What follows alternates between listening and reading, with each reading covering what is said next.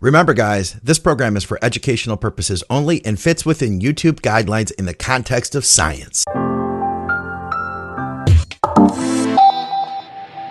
Hey, what's going on, guys? Today on Drugs and Stuff, Dave and I discuss the best pre-workout steroids. Now, it's a 30-minute conversation, so we have timestamps below if you want to skip around.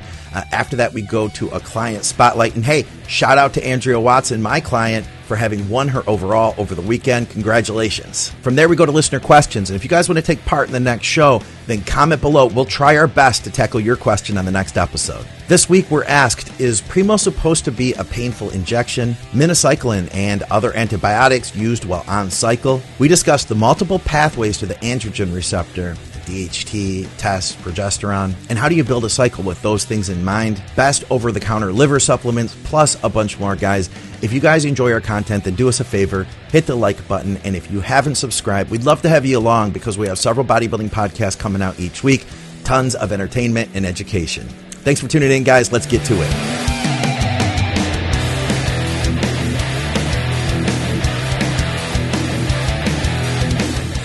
What's up, guys? Welcome back to Drugs and Stuff with Dave Crosland. I'm Scott McNally. All of our programming is brought to you by TrueNutrition.com. High-quality, third-party tested supplements that you can trust.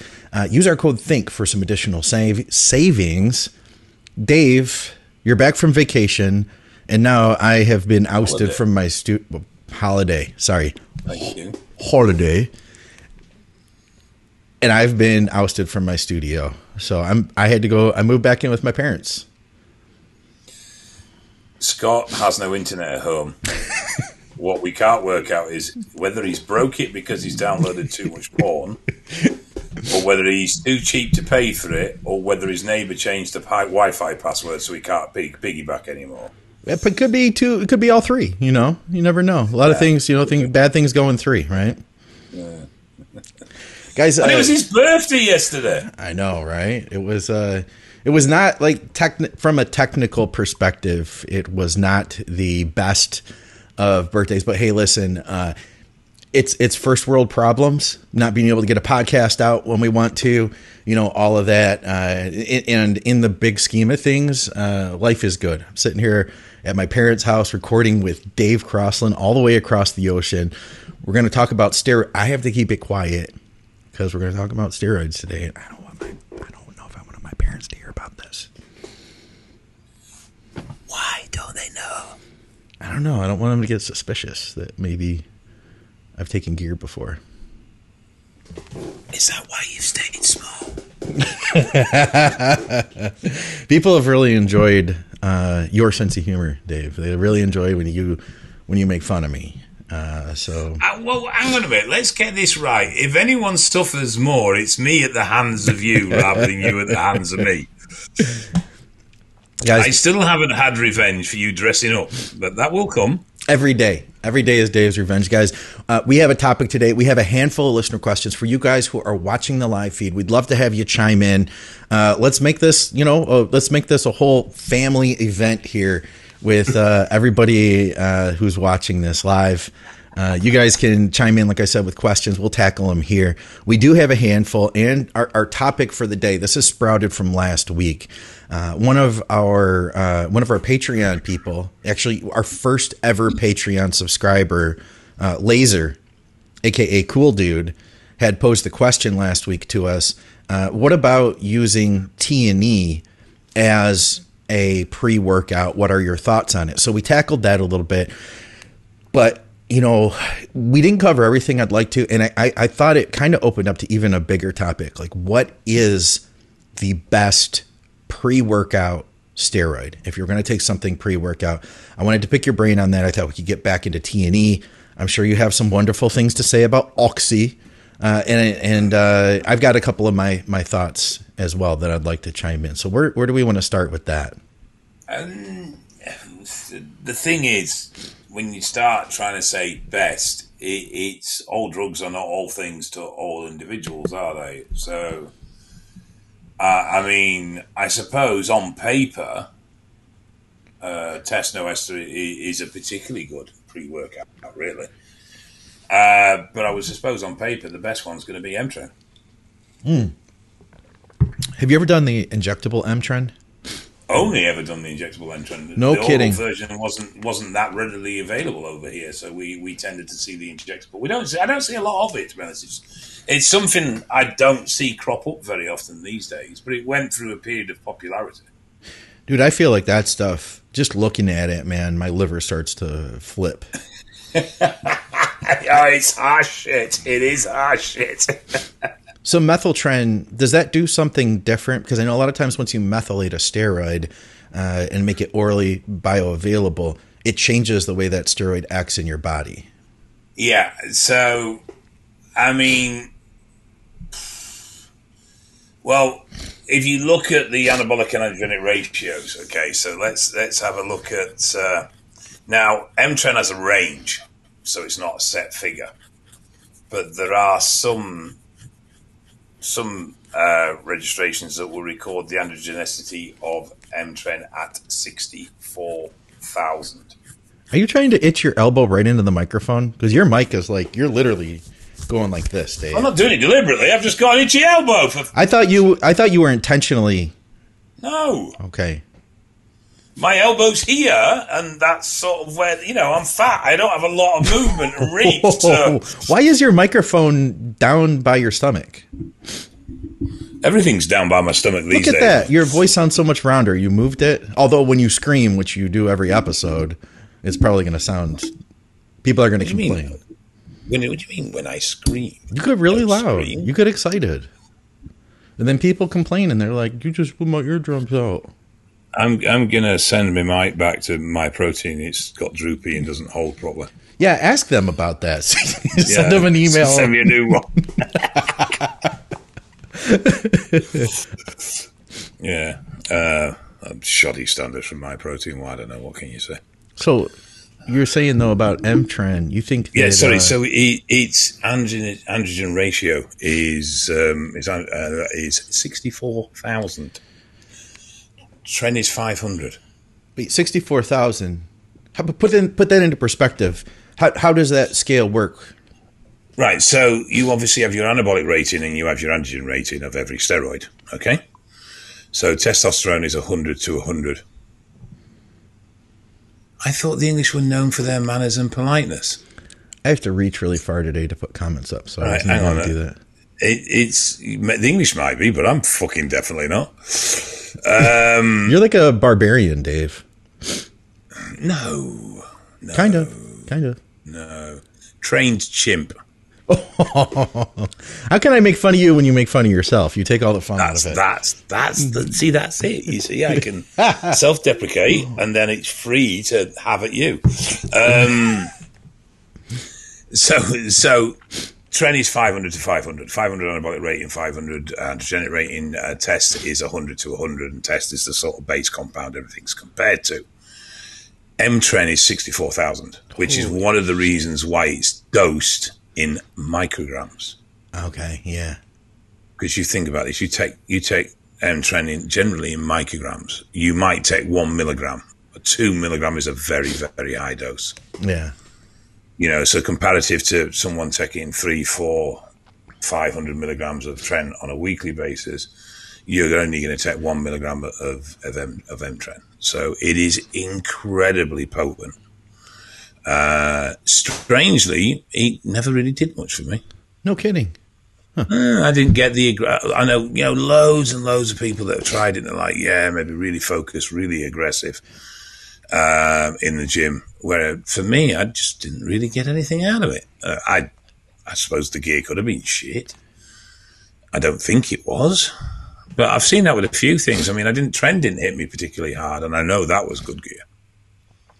I had to stop taking Emtren. It's a nasty compound. It really is a harsh compound. My anger got up there. It is incredibly powerful. Yeah. Yeah. I was also using Tren Ace, and I was coming into a contest. Combination. Yeah, well, I was coming into a contest, and my MO had always been the traditional. I mean, listen, guys, if you haven't competed, the general cycle that you see a lot of guys run is going to be test, Tren, mass, right? Yeah. It's going to be a standard. And then if you want to add an Orlin, Winstrom, or Halo. And I'd always gone the test trend mass rate program, and then I added in Halo at the end. And I had the opportunity to use some M trend, and I was like, why don't I do something different? It was so hot that summer, and I worked a manual labor job that I was getting. Was it hot, or was it just the trend you were on? Yeah, it was a combo. You know what I'm saying? And I was getting so overheated and gassed. I felt like I was getting dehydrated and sick on the daily. I started low, man. Going by the message boards at the time, I think I did 250 micrograms a day, and then I went to 500, and then I went to 750, and at 750 was my breaking point. Came off of it and was like, you know what? This is no good for me. And I never went back to it because I always felt like if you want to hit things from different angles, I felt like Halo would be a lot different from Tren versus methyl Tren's difference from Tren, if that makes sense. It was at least in my head what I figured. The thing is, when you methylate a compound, you really do transform it. Yeah. It changes into a completely different drug. And so obviously it is a derivative of Tren, and it does share some similarities with Tren, but it's just a whole different level. It is methylated Tren. I've never used the oral version. I've only ever used the injectable version, which as a result is not quite as hammering on your liver as the oral version will be. But okay. I would imagine the oral version of M-Tren is even worse. Got a question then.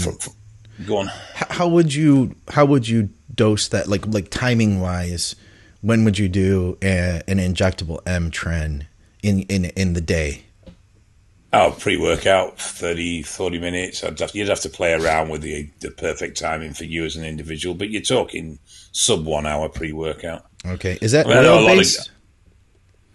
Is that oil-based? Yeah, it's oil-based. Yeah. Okay. But I know guys that would literally turn up at the gym, take a shot, and then go train. Yeah, I could see that. Yeah, so it would get in particularly fast. I mean, you mentioned Halo. Halo is probably another good pre-workout compound. It's one of them you see pre-comp, but you don't tend to see it any other time. Where in powerlifting you'll see it more, regularly. Originally a veterinary drug. I don't know if it's still used in veterinary medicine. I don't know where I've picked this up from, and I think I'm right with this, but I do sometimes remember shit, and it's not quite right. I believe it was phased out of veterinary practice because of the side effects of making the animals aggressive. Okay. Huh. I believe so. That's my understanding. I wouldn't want to give my pit bull some methyl Tren or Halo. No, Halo, I mean, again, Halo is meant oral pre-workout, someone's just said. Yeah, that's Tino from RTB Gym. It's not too far from my place. Good hardcore gym.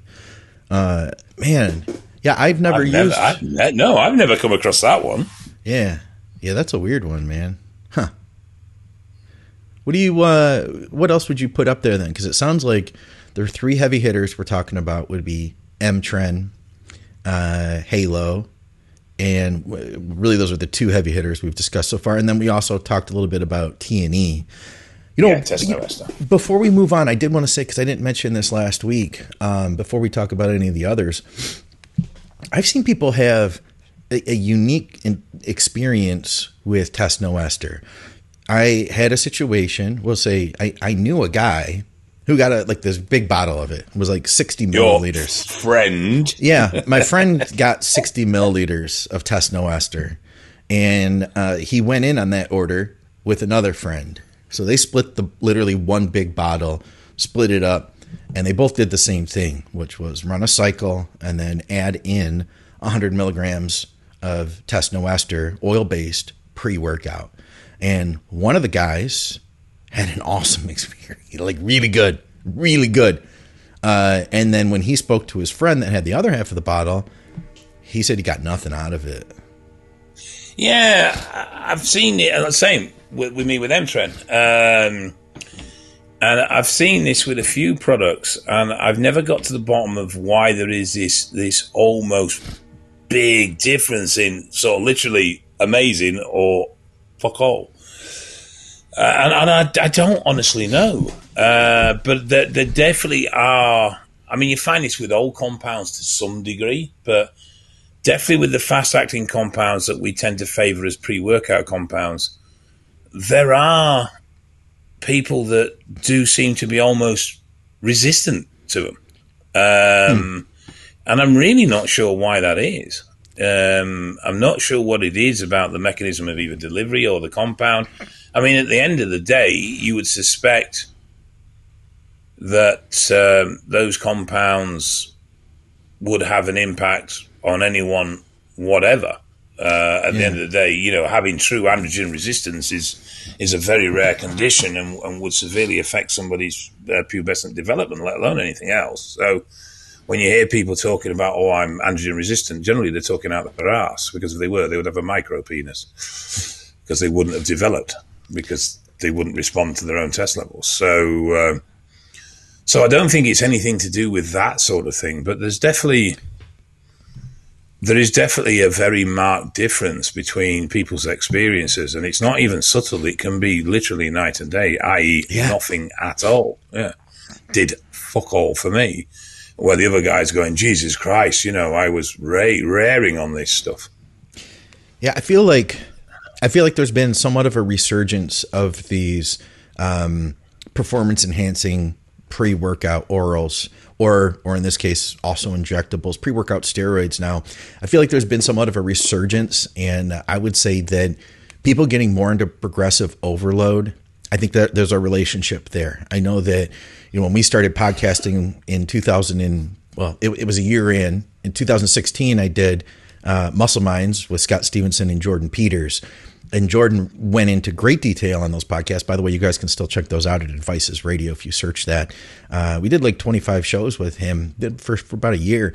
He was really into doing these pre-workout orals to break through plateaus. So he would be pushing on cycle, and his strength would start to get to a point where he was getting ready to hit a wall, and then boom, 3 weeks of Halo. You know, boom, 3 weeks of Methyltren. Yeah, so Jordan was a big fan of a high androgenic pre-workout, so that you performed more aggressively in the gym, you moved more load, and then a baseline of anabolics so that you had recovery post. And he was a big fan of this for a while. I think eventually he went away from it just from the pure toxicity of that approach. I can see because that. You're not going to survive on that for very long. And you see this actually if you watch powerlifters, particularly on stage at comp. I don't know if there's a technical term for this. I've always referred to it as androgen fatigue. But basically what you'll see is that they'll use a heavy androgens, Halo, M-Tren, check drops, you know, Milburone, something like that, for the first lift. And then they'll do something again for their second lift, as in second exercise of lifts, not their first and second lift within. So, like, you know, they might start with squat, and they'll do something for the squat. Then they'll do something for the bench. And then it comes to the final exercise of the day, so the dead or whatever weight order they've run in. And they burn out. They just crash. And it's just because that amount of high stimulating androgens just fries their central nervous system. And that combined with the max effort weight they're doing, but by the time they get to the last lifts of the day, there's nothing left in them. So, you know, repetitive use of these powerful fast-acting androgens can create stress factors and fatigue, and it will start to become negative.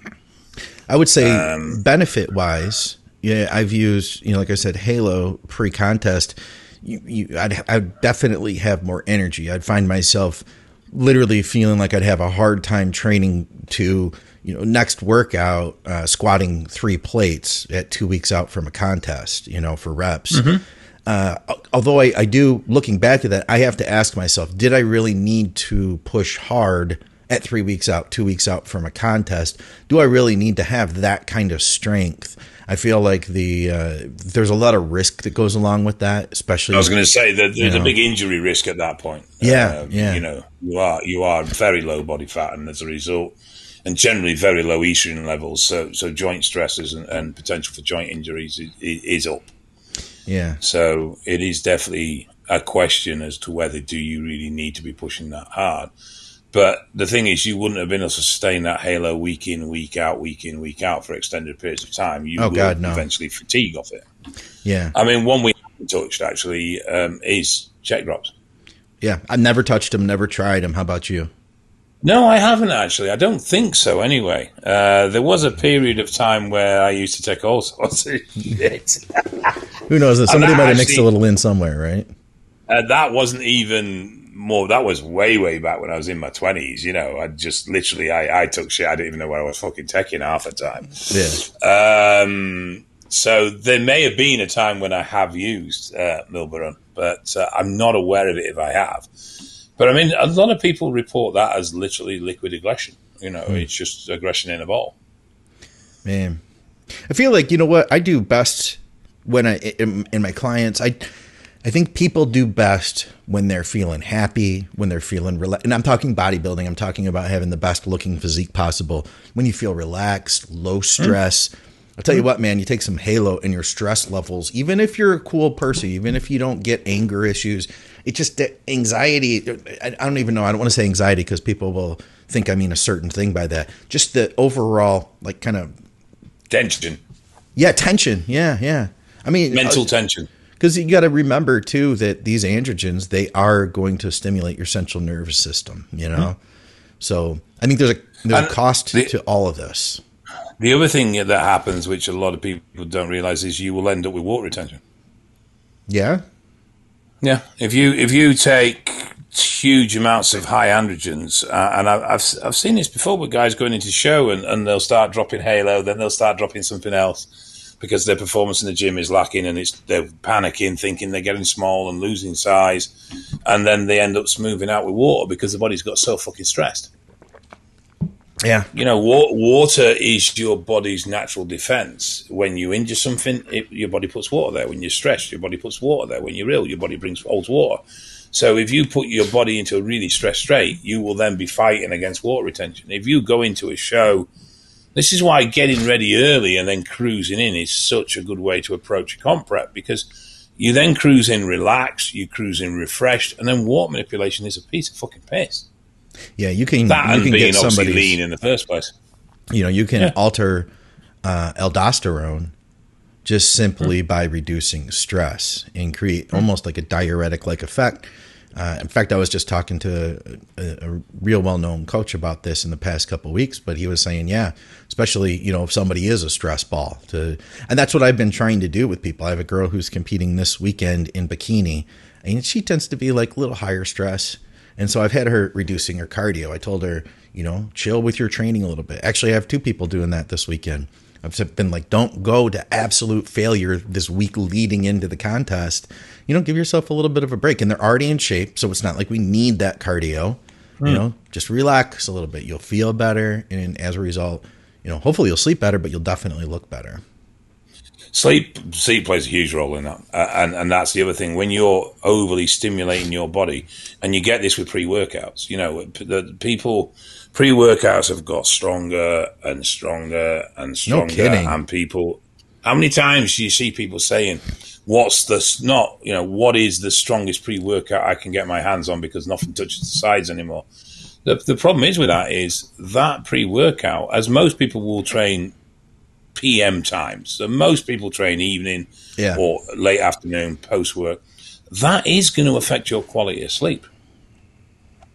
It says, This segment's been brought to you by Rain Energy Drink. Use our code Dave, Big Dave, Crossland 20 to get 20% off of Rain Energy Drinks. Just when you're at your local gas station, just tell them code Dave. Dave sent me. Yes. You know Dave what? I would absolutely piss myself if someone went into a gas station and said, Dave sent me, and the guy went, no problem, mate, take what you want.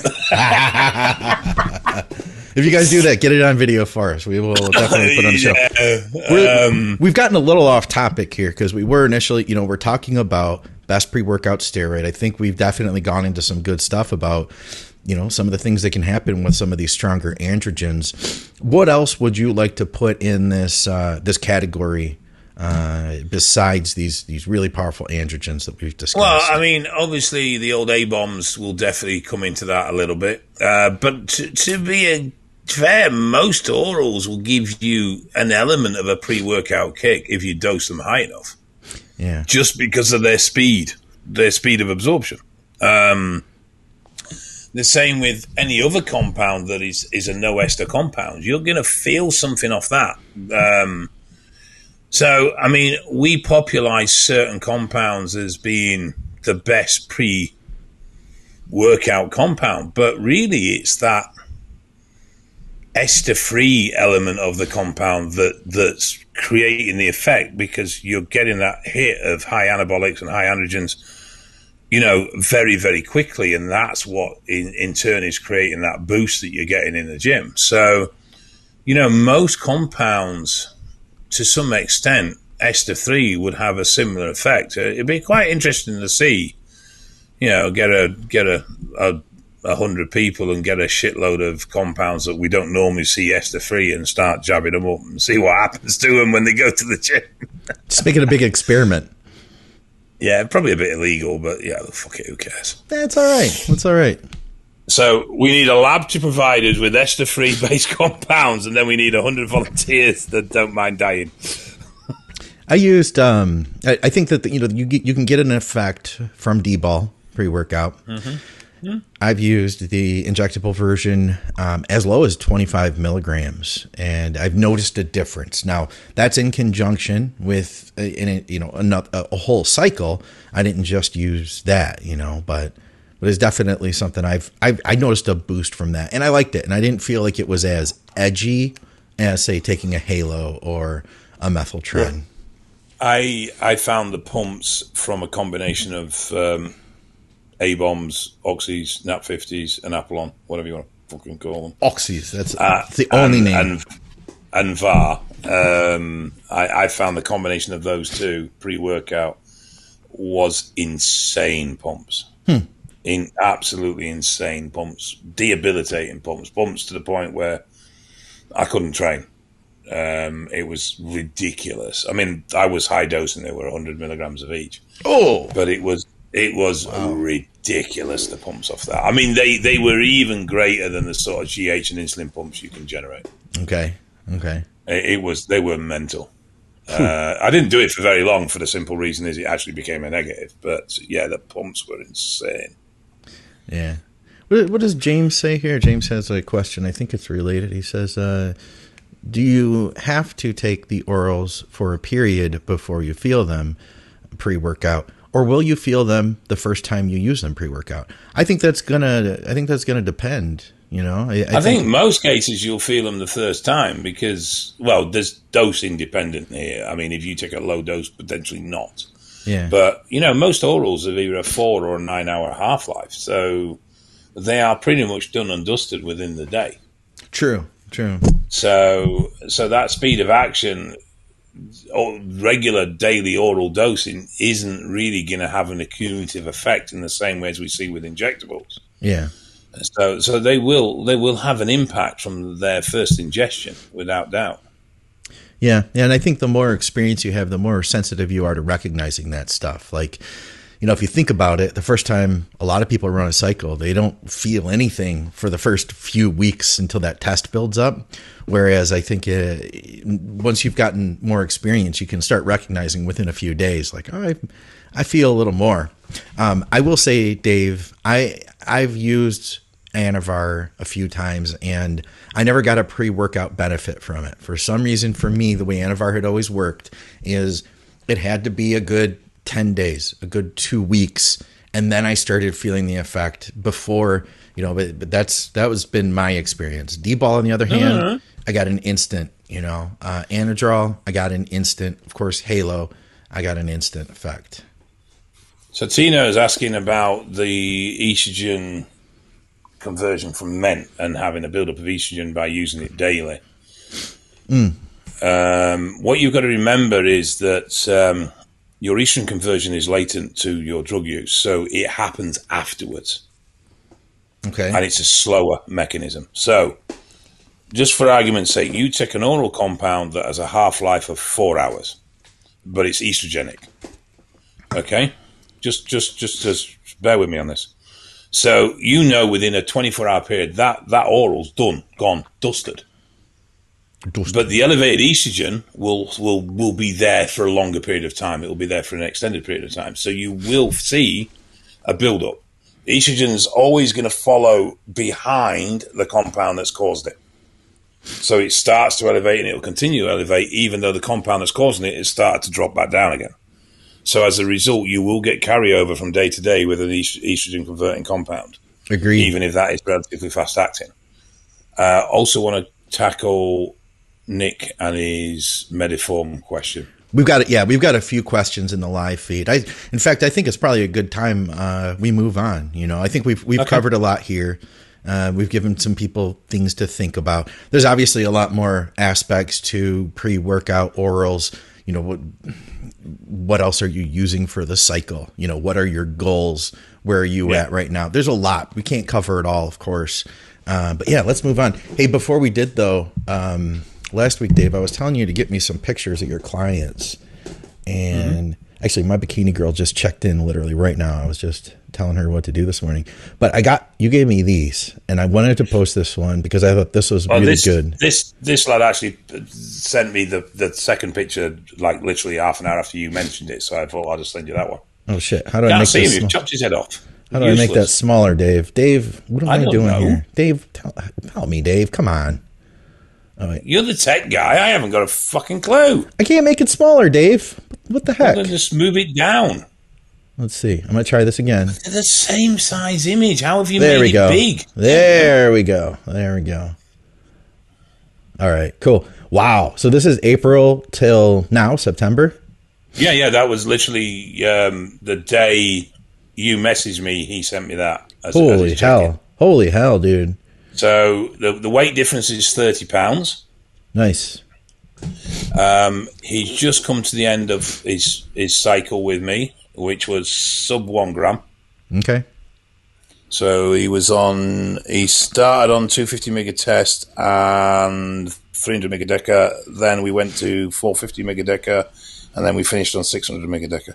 Okay, dude, his wheels are pretty incredible now, man. And overall, everything. He's a grafter, is that lad. I mean, he's up at 5 every morning, goes and works, sorts out his horses that his daughters have, and then he goes works all day as a panel beater, body guy for a car shop, and then goes in the evening, deals with the horses again, sees his girls through their horse riding lessons, and then he goes and trains, and like I say, he's not getting back to bed till 9, 10 o'clock at night, and then bed and starts again. The guy is a hard-working guy. There's no denying that. But my point is in that he hasn't got those results because he's had it easy. Yeah. He's holding down a full-time job. He's caring for these horses. He's dealing with his daughters. It's not like he sits at home and does fuck all the time, and he's got plenty of rest time. He hasn't. He's a working lad. Right. Hey, here's my bikini chick that I was telling you about. So what is today? Tuesday. So we're just a few days out. She's competing Saturday. Oh, also too big. There we go. So she had previously competed in figure, but she had always been considered a little too small for the division.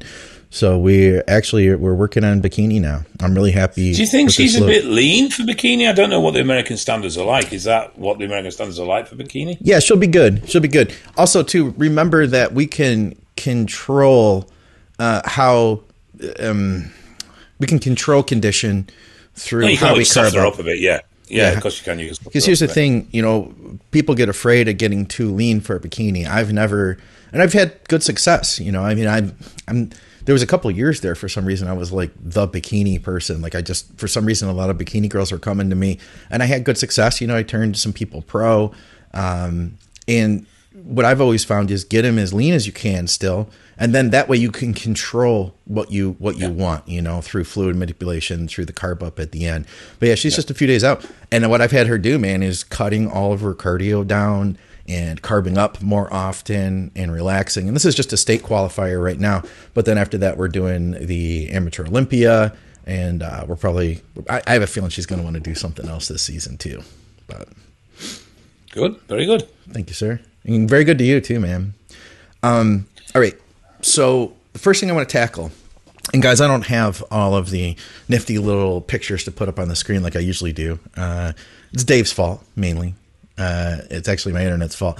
But I did want to cover something that was in the group. And somebody had asked about Primo. And they said, should Primo injections be more painful than an average AAS shot? What do you have to say for that one? Generally, no. But alcohol content, solvent content can make a shot much more painful than you'd expect it to be. Okay. Obviously, there is the risk, and it's particularly common with Primo because it's such an expensive compound, that it isn't Primo. Sure. But if you don't get pain off Masteron and you don't get pain off Test, then there really should be no reason why the Primo would be painful, because generally it's going to be substituted with Masteron or if the real cheap twats, Test. So then I would start considering that it's possibly the alcohol content or the solvent content that's the problem, and that they are elevated. Yeah. Some labs can get a bit giddy with the alcohol. It can be out of inexperience, or it can be just because they're preparing in a less than ideal environment, and they feel that increasing the alcohol is going to offset the possible of contaminants in the drugs. Not really the case to a large extent, but the filtration is what's really important when it comes to purifying the drug. But I would suspect that it's either an alcohol or solvent problem over the compound itself. I've had shots from Primo that they did seem to be a little bit more painful than some other compounds. If I were to put them on a scale, I would say more painful than like an EQ, more painful than a Test sip, but definitely not like a Sustanon or a Probe. You know, I mean, the other aspect is, a bad injection is painful. Yeah. Irrespective of the compound you're putting in. If you catch something with that needle going in, then it's going to hurt like fuck, whether you're putting dishwater in or fucking, hydrochloric acid. So it's not necessarily the compound, but if it's happening every shot, then obviously it is going to be. But if it's a one-off and other shots are fine, then it's probably just down to the actual injection itself. Yeah, I can see that. By the way, I started an experiment with injectable L-carnitine, and no pain from it. I've heard of people experiencing a great deal of pain. Mine's dosed at 400 milligrams per milliliter. It was all right. I think I went up to 1.2 grams, maybe even higher than that last time I used injectable L-carnitine, and I genuinely felt a change in energy levels. Yeah. I was on very low food at the time, and I was dragging with it, and I noticed as soon as I put the L-carnitine in, my energy levels increased quite substantially. Which would stand to reason because it's supposed to metabolize the fat stores and make them much more readily available for as an energy source. So it would stand to reason that it was doing. But I just found it for someone who was just pissing about and dieting, it was an expensive route to go. Yeah. When really all you needed to do was get off your fat ass and do some more cardio. Fat twat, rather than mess around with things that I didn't really need to mess around with. But it was interesting to see that real black and white change in energy levels when I introduced the L-carnitine. Yeah, I just started it, so I'll keep you guys posted. I did set up an affiliate code with Amino Asylum, so you can use code THINK and get 20% off of anything over there. Boom! So how do you like that, Dave? You're just basically using this podcast to get cheap drugs, aren't you?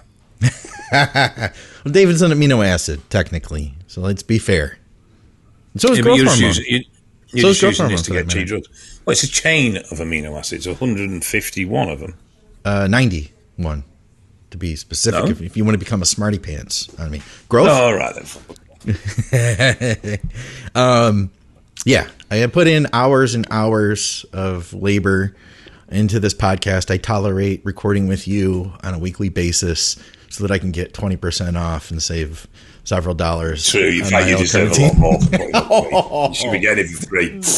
All right, let's see what else we got here, man. I am just looking at the questions over the people who have commented on YouTube so far. Guys, we only have had 1 hour of the show being up before I'm gathering questions, basically, because we were a little bit off today. Minocycline, the antibiotic. A lot of people use it for acne. It's a super common one for acne. I've used it myself. He wanted to ask, is there, it is anti-anabolic, and I was wondering if there would be a negative effect in an assisted athlete. He says it was prescribed to him for acne. Now, what he's talking about is that it does downregulate protein synthesis, so you don't utilize protein quite as well. What do you think? Do you have any thoughts on this one? I think this will be one of those cases. Well, I know it's one of those cases where the science is correct. You know, it does lower protein synthesis and therefore should reduce growth factors like everything else.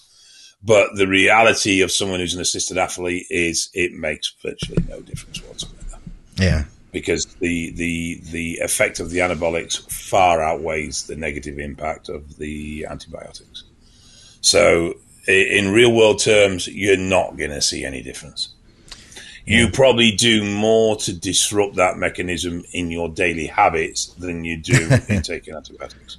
Yeah, I could see that, man. You know, we can all try to do more with the actual nutrition plan. And that, yeah.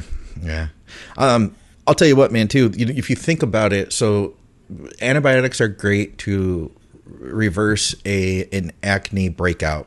You know, an acne breakout is an infection of the skin. And if it gets out of control, we'll put it this way, the more that infection and that inflammation gets out of control, the harder it is to get it to stop. And it could be a good idea to use an antibiotic like this one. You know, minocycline is more of a mild antibiotic. But the key is changing the cause, the thing that caused the acne. Otherwise, you're going to have to run it long term. So my thought would be the shorter of a period of time you can use it, the better off you're going to be for health overall. Not taking an antibiotic for the rest of your bodybuilding. You know what I mean? No, and I mean, at the end of the day, it's another compound, it's another drug, it's another stress factor in the body that it has to deal with. Yeah. And I've always had a very simple approach when it comes to steroids in the sense that stick with one poison. Yeah. You know, you give your body enough work dealing with steroids, so don't give it other compounds it needs to have to cope with from a different class of drugs. Antibiotics being one, alcohol being another, recreational drugs being another. You know, if you're going to use gear, use gear. Yeah, yeah. But just use gear. Yeah.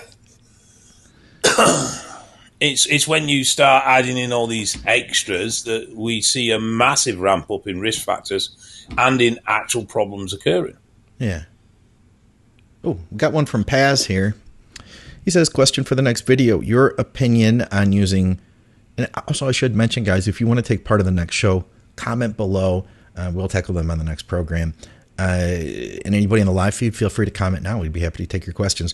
Your opinion on using two compounds that interact at the same receptor. Wouldn't one of them be better affinity, interact more than the other? Like Test and D-bol or Nandrolone and Oxy. On paper, it seems more beneficial to run on many pathways. Thank you, guys. You absolutely rock. So I think he means like we're talking about a 19-nor, a DHT, and a test-based compound, all going to the same receptor. The androgen. There is only one fucking receptor. Right. All going to the same receptor, but I think he means through different pathways. Right. So the androgen receptor, there is one type. That is it. There is no more. We used to think there was two, but now we know there's only one. Did we? We thought there was two? Oh, yeah. Historically, the science thought there was two, yeah. Okay. So all androgens attach to the same type of receptor, and this receptor is found throughout the body, not just in muscle tissue, it's found in brain tissue, it's found in the prostate. You know, it's found in all sorts of elements of our body. Yeah. I mean, one of the reasons why we get acne, part of that, one of the drivers for acne is sebaceous glands, because sebaceous glands have androgen receptors, and when they're triggered by by engagement with androgen receptor, they produce more oil. So we get oily skin, and therefore we get acne. So that's one of the mechanisms. So the first thing is all androgen receptors, there's one type. There's no different types. There's not one for DECA. There's not a different one for test. There's not a different one for D-ball. They all work on one. So any cycle, all compounds are competing for the one receptor. The second thing is,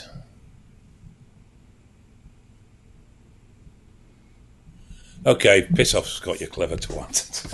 What did I do? He says more recent science suggests a membrane-based G protein associated with androgen receptor in addition Ooh, to we got AI. Dr. Scott Stevenson is on the feed. He just schooled the clever you. one. He just he put you to school, man. He says, what did he say? He's there? cleverer than me. The more He's a recent lot science cleverer than suggests me. a membrane-based G protein associated androgen receptor in addition to the nuclear AR. Yeah. What does that mean, dude? What does that even fucking mean? Do you understand? It means that the androgens can actually attach to not only the nuclear AR as in the main androgen receptor, but they can attach elsewhere. Okay. But regardless, so though, it would from what Scott's saying is that the membrane based would more likely engage with an oral. Okay. So here's the deal. I'm not saying anything now, Scott's on. It makes me all self-conscious and feel stupid. All right, I'm going to talk then. I got some stuff. So, earlier in the show, we talked about what I said was like the go-to contest cycle, right? And we're talking test, trend, mast. Boom. If you looked at any of the dudes that were up there all peeled and looking nuts at North Americans this past week, not all of them, but if they were pushing, there's a good chance that was the combo. That's the go-to combo. And one of the thoughts behind that is that you have three different variations. All steroids are going to be variations of the male sex hormone testosterone. They're going to be altered in some way. So you have the testosterone based, you have the nandrolone based. You have the DHT based. So what he's asking is running, say, 2 test-based steroids, would that be not as effective as, say, running 1 test-based and 1 DHT? I think there's a thought that we can hit the androgen receptor from these different angles. And at the same time, I will tell you this, though. Now, this is real-world experience that Masteron and Winstrol are both from that same DHT category, but they have a different effect. And I can tell you that you will get a different effect in some people, in my experience, using both of those together. There could be a case for using both of those. And one of them is oral as well. That's another avenue. But I'm thinking, though, that, it's good information to understand that there are these different kind of categories of steroids, so that when you begin building a steroid plan, you can see that there are these 3 different avenues. So you wouldn't think like it could get redundant, I guess, if you were using Masteron, Primo, and Winstrol together. You're all coming at it from the same angle, or maybe you like that. Maybe you do really good with DHTs. The thing is with a receptor. Receptors are constantly being renewed and constantly die off.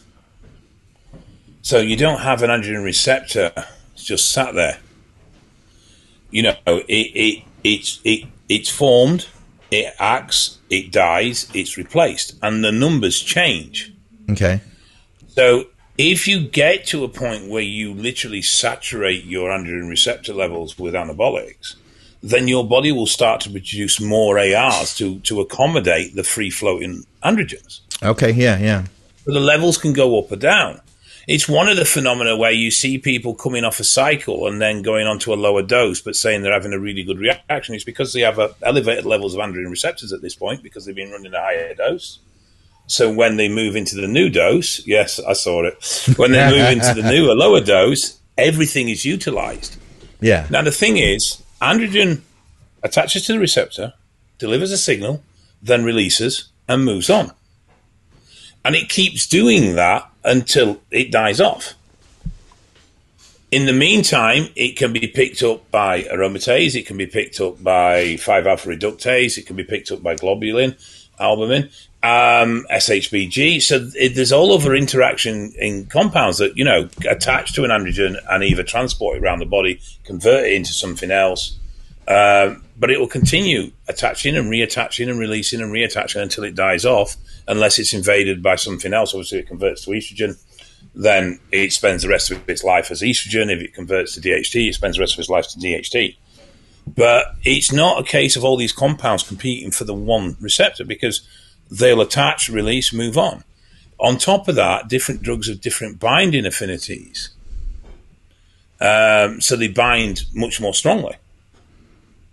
So for DECA will convert via 5-alpha reductase to DHN, which has a very weak binding affinity, whereas TEST will convert to DHT, which is a much stronger binding affinity than TEST itself. TREN has a much stronger binding affinity again.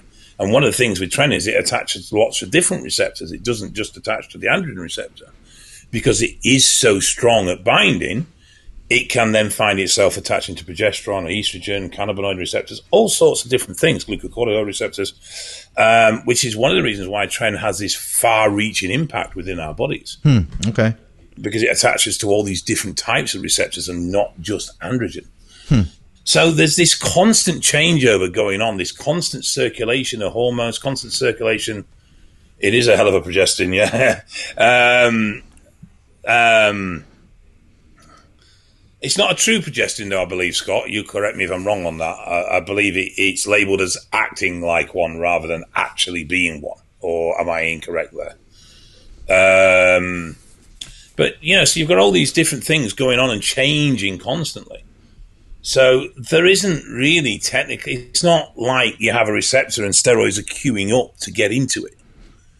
It doesn't work like that. And, they're literally fighting their way. And, TREN's the big bad boy, so he's going to come through and push everything out of the way and get there first. It sort of doesn't work like that. But there is receptors are constantly being engaged and released and engaged and then released. And there's all this changing constantly going on. So there isn't really a competition. Downstream from that point, I suspect that... I see you're reading, so I will read what you're reading so our audio listeners hear this. He says... so that was my belief of it, yes. Progestogen, basically, but it does... does bind to the PR. Bind to the PR, so it's semantics. I've seen it called... he says he's seen it called both. Okay. So, but back to the question though, I do think there can be, just to get without getting too far into, too deep into it. Let's just look at real world. Should you not combine two compounds from that same group? I think that there can be some redundancy. You should be aware of it, but there can be some benefit too, and it depends on the individual. I think it's more downstream where you get... So, for argument's sake, if I drink a small amount of a poison, I'll probably be okay. If I have 4 different versions of that same poison, I'm going to have problems. So like if you were to combine, say, DECA and TREN and MENT, It's not so much the interaction with the receptor that's the issue. It's downstream of that in the stress factors and the levels that then you create of total DHT in your body. Sure. Or total nandrolone in your body. Yeah. Rather than being any competitive element. So it's more that side I would have said anyway. So you'd be more concerned about the side effects, the cumulative side effects of using. Yeah. Yeah, because that's the same thing. We get asked about would it be beneficial to use small doses of several compounds versus a high dose of one compound? It can be, or it depends on the individual, but I suppose it can be. Yeah. The only problem I have with that is when things go weird, you don't know what's causing it because there's so many things in the mix. Yeah. Yeah. But I get disperse the toxicity across several levels. Yeah. A lot of that would depend on the individual and how well they tolerate certain compounds. If someone has a high tolerance to nandrolones, Right. or nandrolone sides, then they're probably better focusing on higher nandrolone cycles because their body tolerates that better, rather than deliberately throwing DHTs in with that if they have problems with DHT. So there's an element of that to it as well. You know, I feel like I'm doing a presentation in front of the teacher when Scott watches our podcast. I know, right? It's horrible. I Right. feel like I'm trying to talk in front of the teacher, and he's gonna pull me up and tell me off for something. Scott's so smart, but you know what? He's not a dick about it. You know what I'm saying? No, I know he's not. He's not. Some people are That's all. smart, Well, and they're he's like, not. some people are smart, and they're like, I'm going to use this to prove that you're actually dumb, and I'm going to make you look dumb so that I feel better about myself. Scott is I can the do that opposite all of that. myself. Scott is the opposite of that, and that's one of the things that I enjoy about him so much. He wants us to all have the more education. I'm going to look back here, see what else we have in the live feed. Keith Allen, what's up, Keith Allen? You know, Long time. actually, why? And Scott's going to probably get embarrassed by this, but I genuinely believe Scott is the most underrated, underappreciated. If anyone in our world is a guru on what we deal with, it's him. That's a very nice thing for you to say. I generally believe. I feel there are people out there with much higher levels of popularity and probably recognition that don't deserve it anywhere near as much as Scott Stevenson does. We could make a whole podcast about that, honestly. Yeah, he's the guy is a genius. Yeah, he's a very brilliant person, that's for sure. I've learned a lot from him. I'm going to jump to this next question, though, so we can try to get through these, Dave. If you're done kissing ass. You done kissing ass for today? Oh, for fuck's sake. You know, you get chance to just... Look, just because you're a wanker, don't stop. I'm Like messing with everybody you, man. kissed ass on your birthday video. Yeah. Oh, Scott, you're such a nice person. Okay, Keith Allen, longtime listener to the show. I got to meet him. I met him a few times at the Arnold, but we did that live podcast event, which you stood us up for at the Arnold Classic a couple of years ago. You could have been there. Because I'm not allowed in America. How many times do I have to tell you this? I'm banned. What is your opinion? Best over-the-counter sup for liver support? As in actual brand? No, I think he's just talking about if you were to go with like a compound, what would be?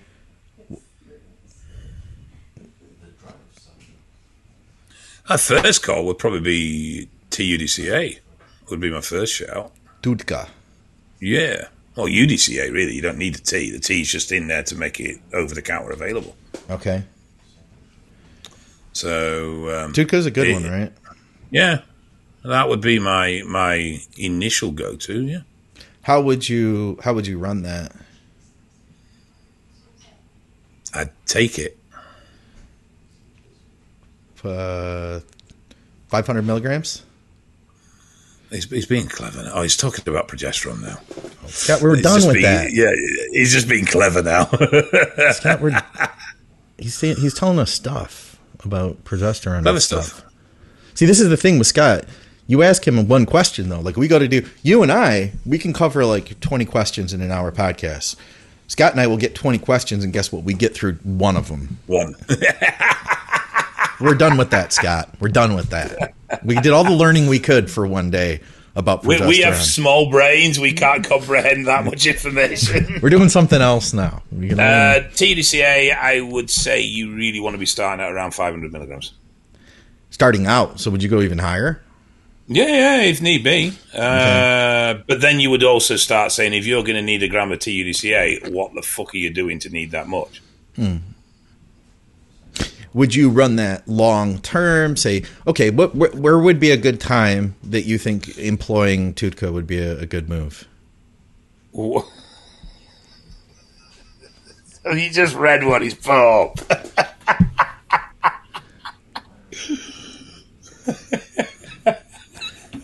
What does he say here? Rectal TUDCA. All right. We're losing the show here now. I'm getting worried about Scott and his interest in rectal things. Obviously, if you're doing anything that's going to cause liver stress, then it's a good supplement to add in there. So orals would be the first thing you'd be looking at. But stuff like Tren as well. One of the things that you find from Tren is issues with liver bile, which in turn can start causing stomach problems. So, you find most on-cycle support stacks will carry TUDCA of some form. So it's definitely a product that you could add in with every cycle you did. And then if you are going a bit heavier on the orals or a bit heavier on the Tren side of things, then I would look at increasing the dose above what you're probably getting out of that over-the-counter. Yeah. I would say another good one to look at would be NAC. That was going to be my next shout. I think NAC as a dual hit as well, because there's some kidney support in there at the same time. What are you doing? It can't be the dog. We're good. What's wrong? Nothing's wrong. Well, what were you looking behind the computer for? Doing some behind-the-scenes stuff. It's professional, Scott. Dave, I'm talking with my family, okay? I'm talking with my family. It's family business. Your adopted family. Did my mom tell you? Dave talked to my mom before the show. Listen, we got to deliver some information here so we can get through this. So TUDCA number 1, and then from there, NAC. I think that milk thistle used to be the number 1 go-to, and I think that we've discovered a lot more since then. But I still do think that milk thistle can be beneficial, so I wouldn't write it off completely. I think it's minimal. Victoria's approach is to use things in conjunction, much like you would get in one of the liver supplements. Okay. You know? Yeah. I'm not so sure if it stands on its own merit as much as it's given to. Yeah, it's easy to add in. There's that. Yeah, that's true. It's readily available. It's simple enough. It's definitely not going to do any harm. You're definitely not going to have any problems with that. Yeah. Richard Foster, does he have is it a liver supplement? I don't think Rick does a dedicated liver supplement. So Rick he stays away from producing supplements that are already well made by somebody else. Okay. Because his sort of attitude is, if someone else is already making it and they're making a good job of it, what is the point in me making an alternative? Yeah. Though a lot of his motivation behind his supplements is for himself, actually. So he's made quite a few subs that he's then launched commercially that he just deliberately made for himself or made for a family member. Found that they were good and so decided to launch them as a product. But yeah, it's always been very much I'm not going to make something if somebody else is already doing it and they're doing a good job of it. Yeah. So he doesn't tend to make products for the sake of making them or just to add to his family of products. He'll generally make a product because, one, he's got a vested interest in it, or he sees a reason or a need for it. Dr. Dean has the supplement needs. Yes, he does. Is it that's called supposed to be quite good. Is it called the liver stack? Yeah, I think it is, and that's supposed to be quite good. I've used that. And I think JP has his version of it as well. I've heard some dubious stories about the quality of those products going downhill a little bit, but I don't know how true that is. I'm careful then, because you're saying that publicly, Dave. No, I'm just saying it on your show, Scott, because this is Scott's show. Now I have to stand behind you, huh? Yeah, so any legal action should be directed at Scott. I'll tell you what, I do know that Dean is so passionate about his formulas. We don't get any kind of kickback from it, but I believe there's it's 10% or 20% if you use code ADVICES at the supplementneeds.co.uk, I think, website, so that you can get some savings. That's just for the people, Dave. I don't get anything out of that. I get nothing out of anything. You get my company. Fuck's sake. You get to enjoy, our good times together. I enjoy talking to your mum. Dave talked to my mom before the show today. She's a very nice lady. Very, very nice lady, which leads me to question that you're not her son. I think you must be adopted. All right. Nick Weary had a question in here somewhere. Let's see. Nick was asking about hydrolonic acid, HA. Okay, here it is. Dave. What are your thoughts on Metaform? Oh, hyaluronic acid site injections. He says pre, so he's talking about using it as a pre-workout, or HA with aminos spot injected pre-training. I think you're wasting your fucking money. I've got nothing against HA, but it is effectively a water-based site enhancer. So if you're taking HA, don't slag someone for taking Synthol. It's a beauty product. It first found popularity in beauty because it pulls water into a cell and plumps the cell, so therefore it plumps the skin. And effectively, is this what it's doing in the muscle? Is it's pulling hydration into the muscle? The difference with HA is it's very long-lasting. And can last several months. Exactly how long it will last in a muscle, I don't think has yet been determined. I don't think there's any long-term studies on seeing how long it will increase fluid retention within a muscle, but that's basically what you're doing. So it's a site enhancer. Don't have an issue with that, but people seem to have this thing that HA is great and Synthol is wrong. They're just two versions of the same thing. I'll tell you what, it's easy to put the hyaluronic acid in, that's for sure. Oh, it's definitely a lot less painful. It's definitely a lot more user-friendly. It's definitely a lot easier all round. And it somehow has come onto the marketplace without attaching the stigma of a normal site enhancer. Yeah. I know that Metaform, they, not the owner of the company, but a friend of the owner had told me they have a new formula. I had tried it, and I've talked about my experience before on our programs. But he said there's a new form. It's like a Metaform Ultra. I don't know, but he said that it works better than the original did, and that's what a lot of the pros are using. Here's the deal: if you use it, you'll see if it works or not, right? You know what I'm saying? Yeah. I mean, I don't see a particular downside from it. I don't think there's anything that has suggested that there may be problems from using it.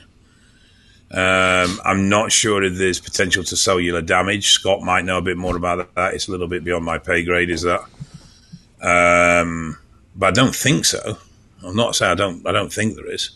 Just repeated injections into a site will cause, obviously, scar tissue, will cause damage. I know that traditional SEO has shown people to have problems with, long-term damage to the muscle. This, I don't know. I don't know enough. No, I'm not sure if filling a cell with fluid to that extent beyond what it would normally fill with is in any way going to cause, issues within the cell over prolonged periods of time.